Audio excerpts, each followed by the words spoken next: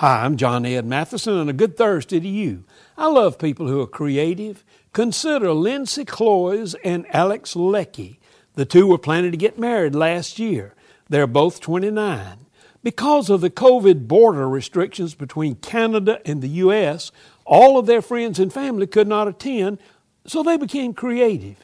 In October, they said their vows on a pier in New Brunswick, Canada. Calais, Maine is across the river, and people stood on a pier there or got on a boat. Alex and Lindy could have considered it to be impossible, but they just decided to creatively plan a unique wedding. They said it turned out to be a lot more special than anything else that we could have ever done. When you face a situation, before you submit to defeat, think of a creative way to overcome that situation and make it special.